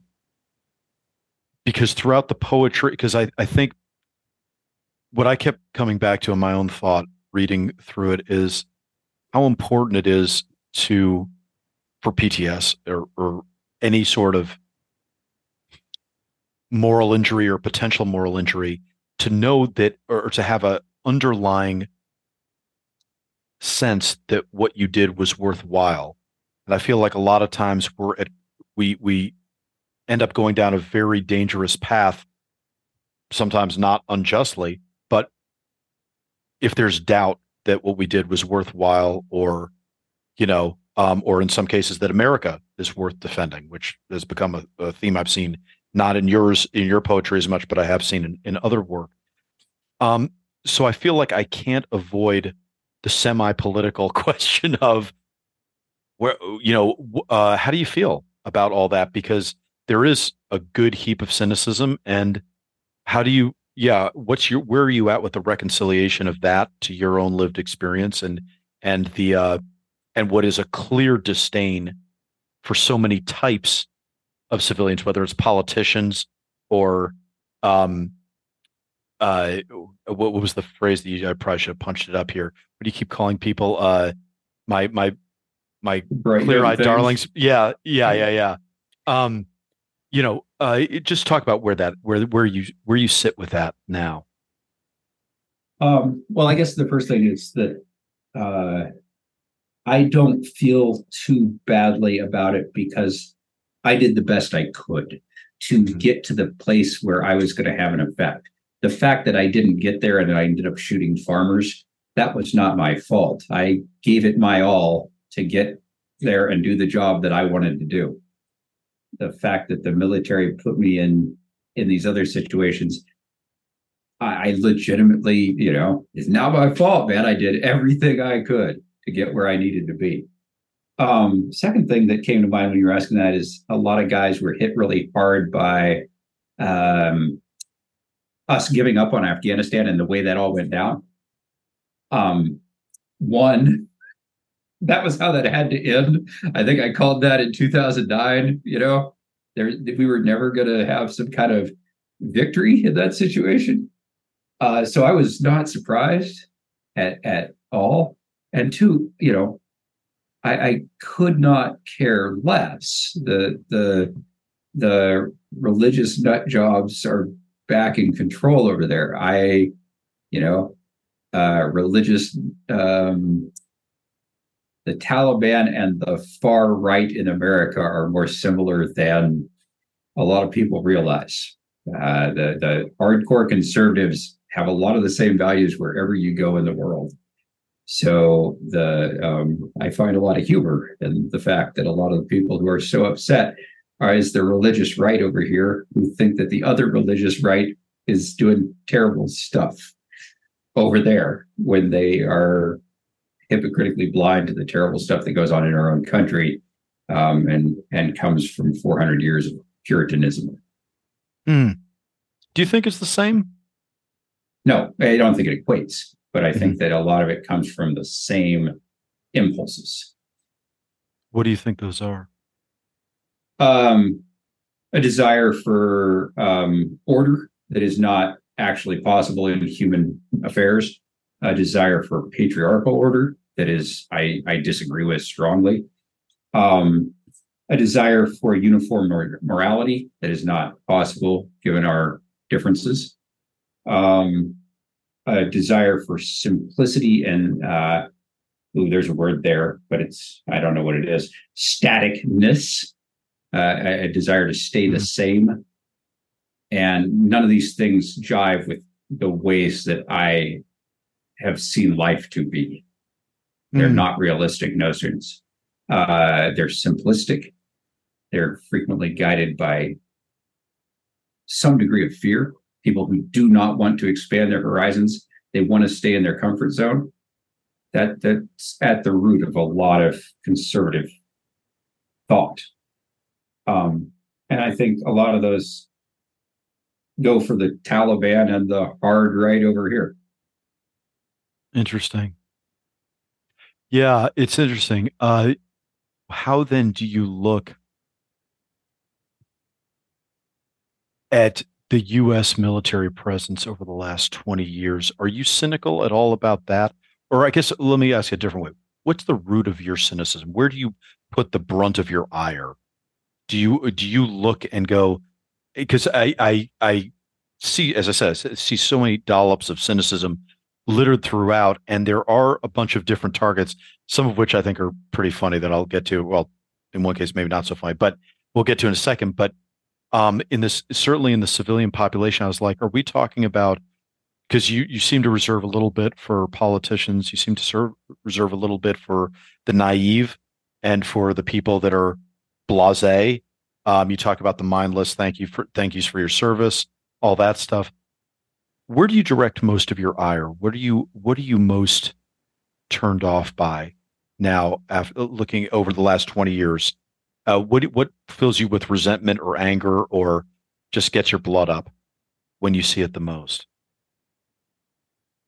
Very little gets my blood up. I think my reaction is usually cynical disbelief. The whole if I wasn't laughing cynically, I'd be crying Yeah. Response. Yeah. But my what engenders that response is maybe simply American culture as it is, and that's a very broad term for how we are.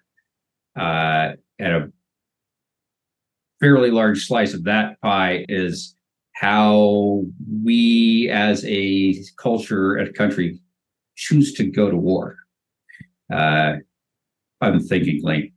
Or in the case of, I think, Iraq, simply because the people we put in power decided we should. I felt that the Afghanistan war was initially at least justified. Like I said, I felt that what had happened was wrong. Those wrongs needed righted. And the best way to do that was to go kill the people who were responsible. I honestly thought that was a very legitimate response. Of course, Congress has not voted for us to go to war I think, since World War II. I could have it wrong. I think we should go back to having that. I really don't think that as a country, having that decision rest in the hands of a few politicians as opposed to all the elected representatives in Congress, I think that's a wrong move. I think there's times to deploy small groups of tier 1 units to do a specific thing, but certainly not to do a 20-year or a 2-year war. If something needs done, by all means, let the decision be made by those in charge, and they can go do it. But the idea that we were going to country build Afghanistan, and that was a bad idea, and I don't think we should have engaged in that ever. I think we should have just trashed the shit out of Al Qaeda, regardless of what country they were in, and come home. What do you think when you talked about American culture and directing your ire against that? I know in the several times, I believe in the book, I think it's more than once, you talked about a pussified people, or pussified American way of approaching things, or our pussified culture now, or something to that effect. You'll know it better than I remember it. Is that what you mean when you say you have that some of your ire, or the bulk of it, might be directed towards American culture? I guess. What do you? Because you talked about the culture of getting into wars. Is that really the gist of it, or is it everything stateside, kind of writ large, the way that America handles its own business? I think more specifically, it's the way that American civilians are okay with these events that go on and don't clamor for change when they don't have a dog in the fight. There are too many people who do not have a service member fighting. There are too many, and even if you don't, the courageous thing would be to think carefully about what you are voting for through your when you vote for your elected officials. If they're a proponent of this war or that war, I would really hope that the civilians would have enough courage to really think about what that means in voting for these folks. And I don't think they have the courage to do that. Do you think wars are inherently unjust? No. I mean, I think, again, Cormac McCarthy just died. He said war is the oldest trade, existed long before man, and the ultimate practice awaiting the ultimate practitioner, or something like that. I'm paraphrasing. I think there's a lot of truth in that, but I don't think they're separate. I think that humans are always going to go to war. I think that's part of human nature. I think if there was ever a war that was just in its intentions, the reaction to 9/11 was pretty close. But and this is something that I wrote about in that poem about where I found out that Osama bin Laden was killed. Yeah. You know, in its intent, that started out as a just war. It morphed into some other mess fairly quickly. That was unjust in many ways and just poorly thought out, executed, and I don't know what our intentions even were for a long time. So do I think that there are just wars? Yes, I think that some wars need to be conducted. Absolutely. I going back to the civilian bravery or lack thereof thing, I would love to see universal service. That might be the least popular notion in America, but I can't think of a better way to do two things. One, close the gap in understanding between left and right, make them work together for a couple of years, and two, to get them to understand the impact of their decisions in exercising their right to vote. I don't believe that everybody needs to serve in the military for 2 years, but I think everybody needs to serve the country for a couple of years. And I think that would go a long ways to doing doing away with two huge problems this country has. Yeah, that is I'm hearing more and more people say that now. And yeah, I have a whole, I don't want to keep you forever and ever because we've done a whole lot of writing on this at Havoc Journal years ago about military service. I think when Stan McChrystal, I think, first talked about, he had a plan for 1 year mandatory service. And I think it was like 2016 or something. Anyway, that spurred a whole lot of thinking about what that could look like and the pros and cons of it.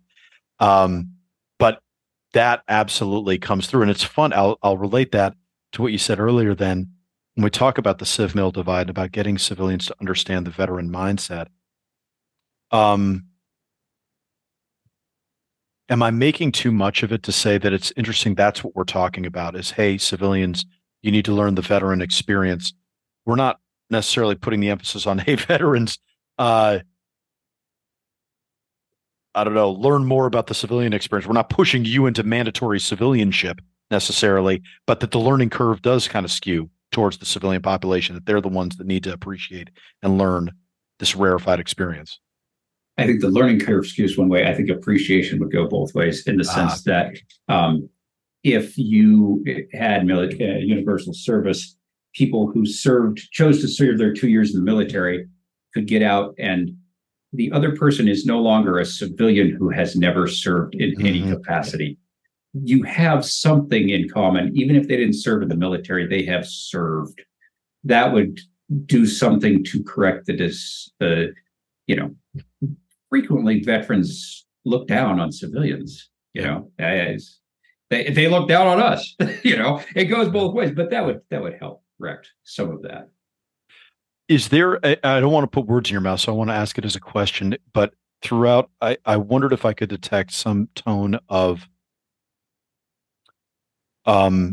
veterans have an appreciation for real world stakes where civilians may not. Is there am I putting words in your mouth? Was I reading too much into that subtext, or is there that actually there? Yeah, an appreciation for what did you say? For real world problems. The way I would phrase it is they have an appreciation for life that civilians frequently do not. I honestly think that you can't. A big part of the human experience, a certain part of the human experience, is living through an experience that's close to death. You cannot get that if you haven't lived through that experience. So there's a chunk of this full life that you are not living. That's there. Whether it's real or unreal, I don't think that it's any more real or valuable. I just think it broadens your scope of experience. in a fairly significant degree. I can appreciate that. I want to touch on two particular uh, uh, colors of shade that you throw out in the book, which I can't ignore. I got to ask about it. So, seals. Let's talk about the seals.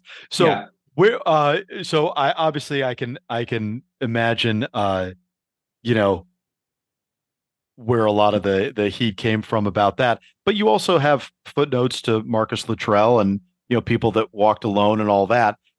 Um, but talk a little bit about your impression of the SEAL community that you reference in the book. I've worked with SEALs both when I was in and afterwards. Did medical training for SEAL team units.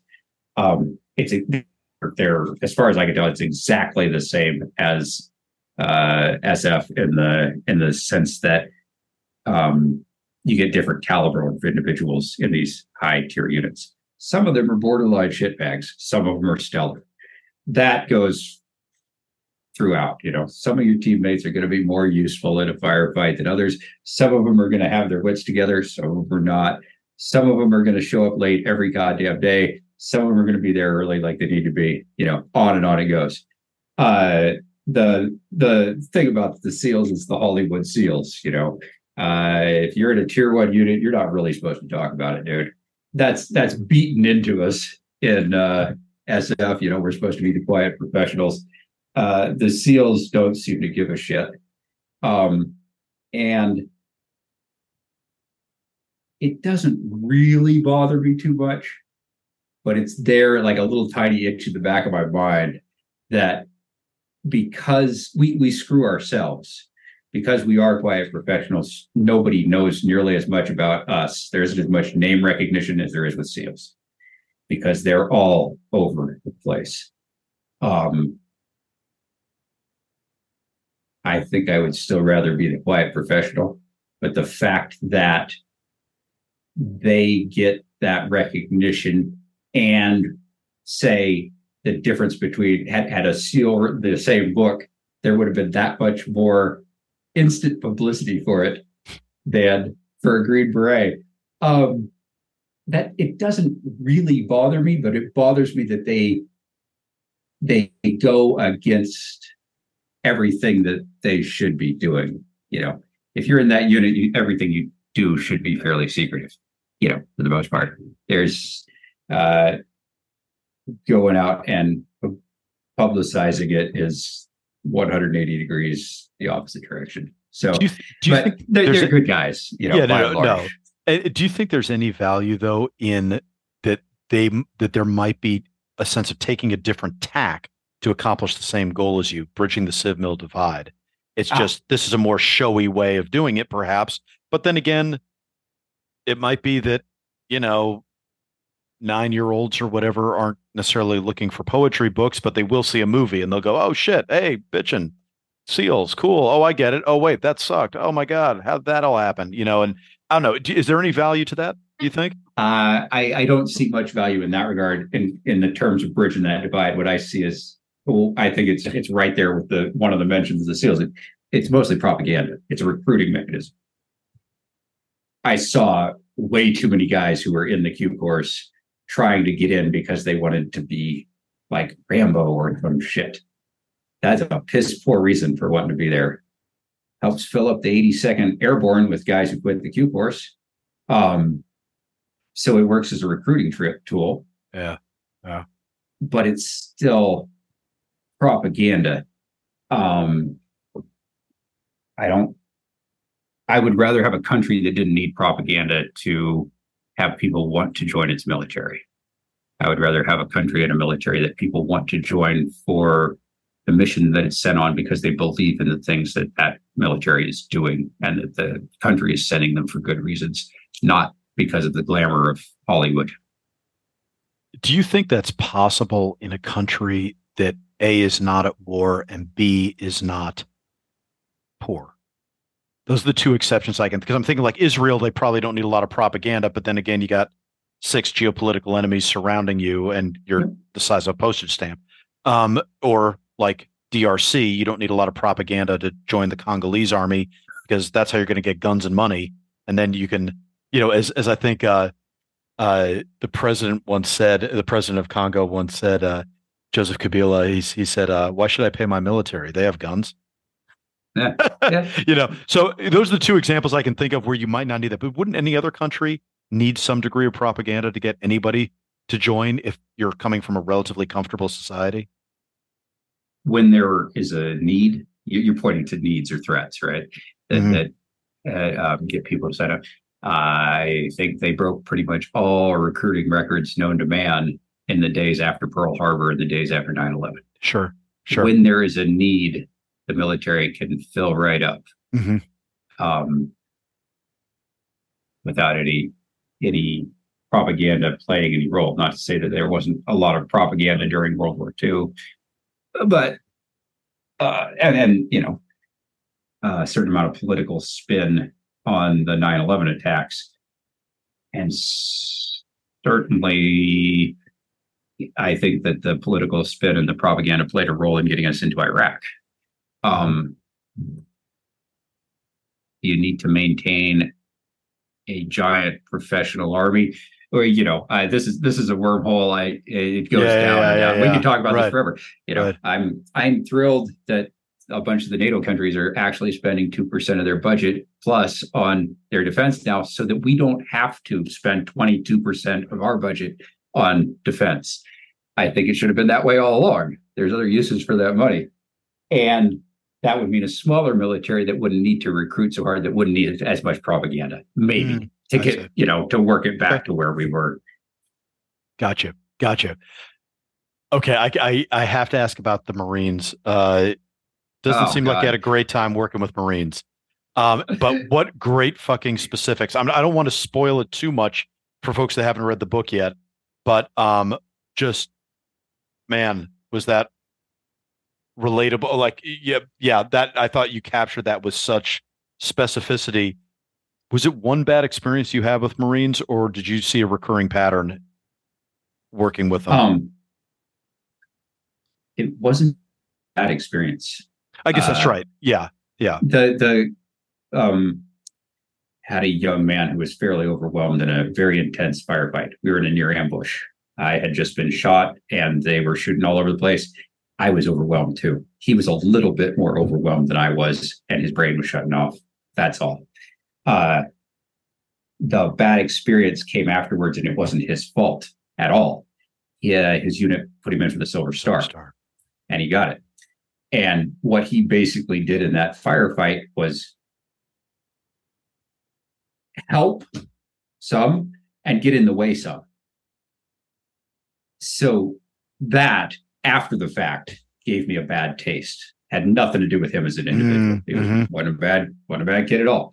And I'd say the same thing for the Marines I work with. You get your mix of shitbags and your mix of stellar dudes. The ratio seems to be pretty close to the same no matter what unit you go to.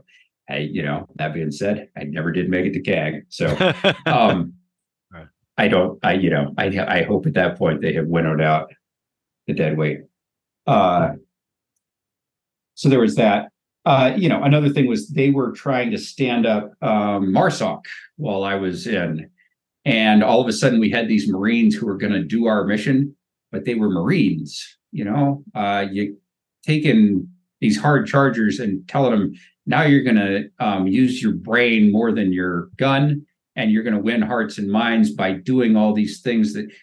That was a learning curve. And we tried to help them frequently, both in Afghanistan and in Africa. Again, didn't have anything to do with the individuals involved, but the political decision, the Marines wanted a spec op arm where their mission overlaid ours almost completely.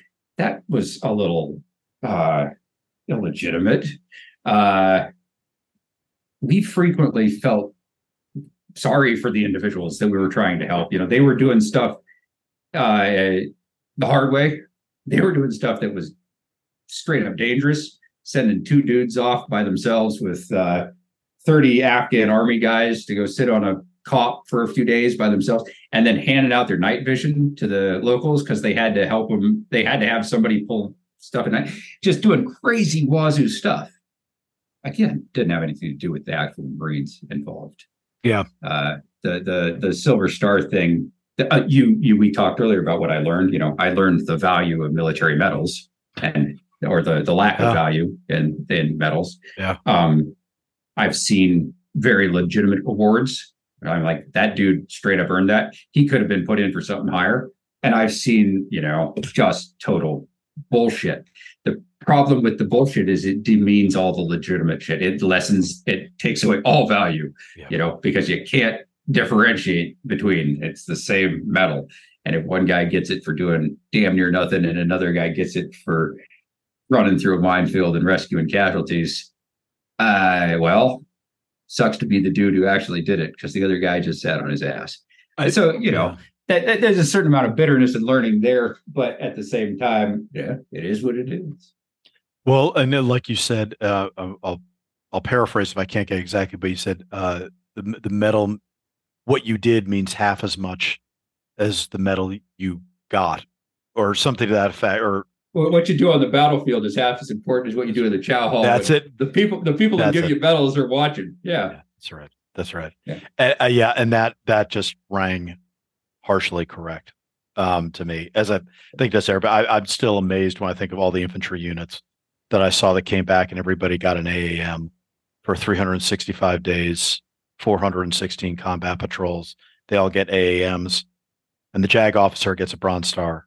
And you're really, that's okay, all right, yeah. God bless, but way too many stories that are just like that. Yeah, just crazy.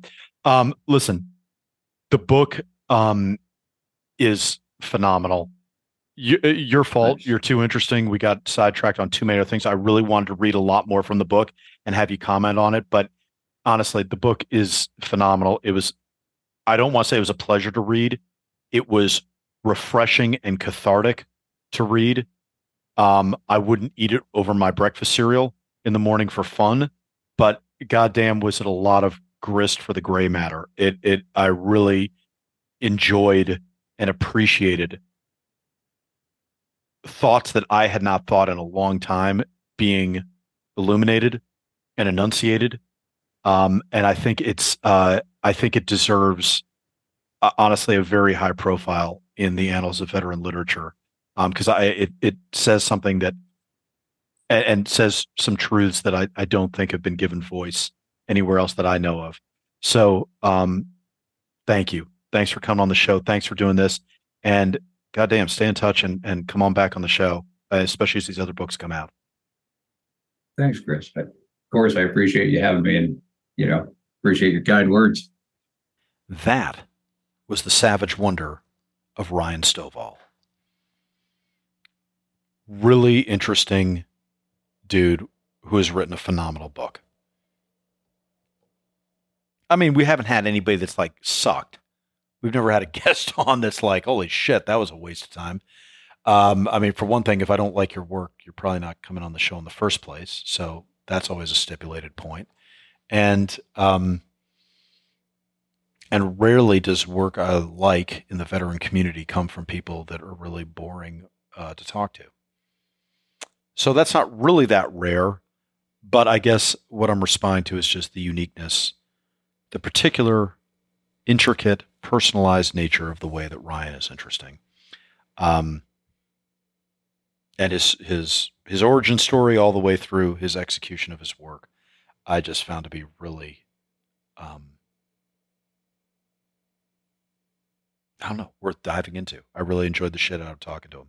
So one thing I did forget to do, though, at the end of the show with Ryan was allow him to give a plug. So I'm going to plug for him.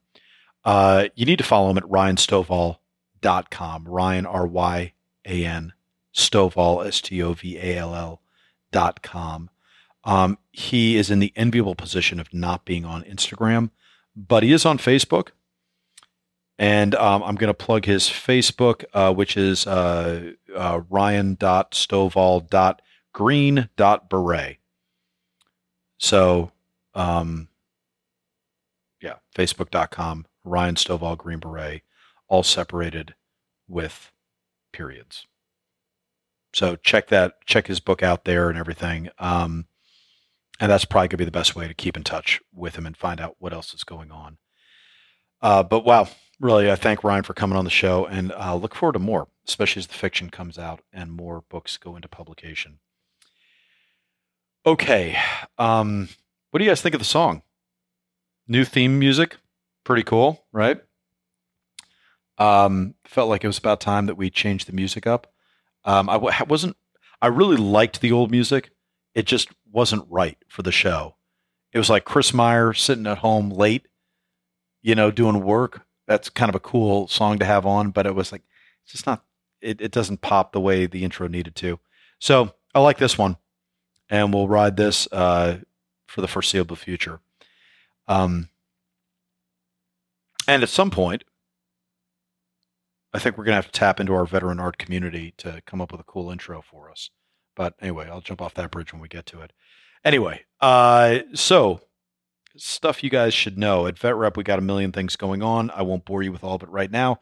The best thing for you to do is go to vetrep.org, vetrep.org, vetrep.org. While you're there on the homepage, scroll down just a little bit, and you'll see the option to subscribe for free to our literary blog, which also doubles as a mailing list.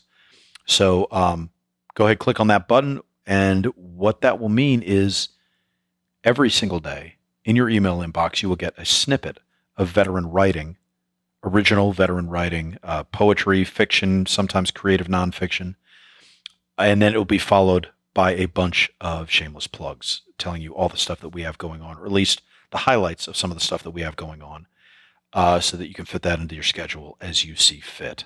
But we're almost up to 1,000 subscribers for the blog, which is freaking awesome. So please help us get to 1,000 and more by subscribing now. Okay, I need to thank this episode's producer, Mike Neal. I'm Christopher Paul Meyer on behalf of everybody at Veterans Repertory Theater. See you next time when we will dive further into the savage wonder of veterans in the arts.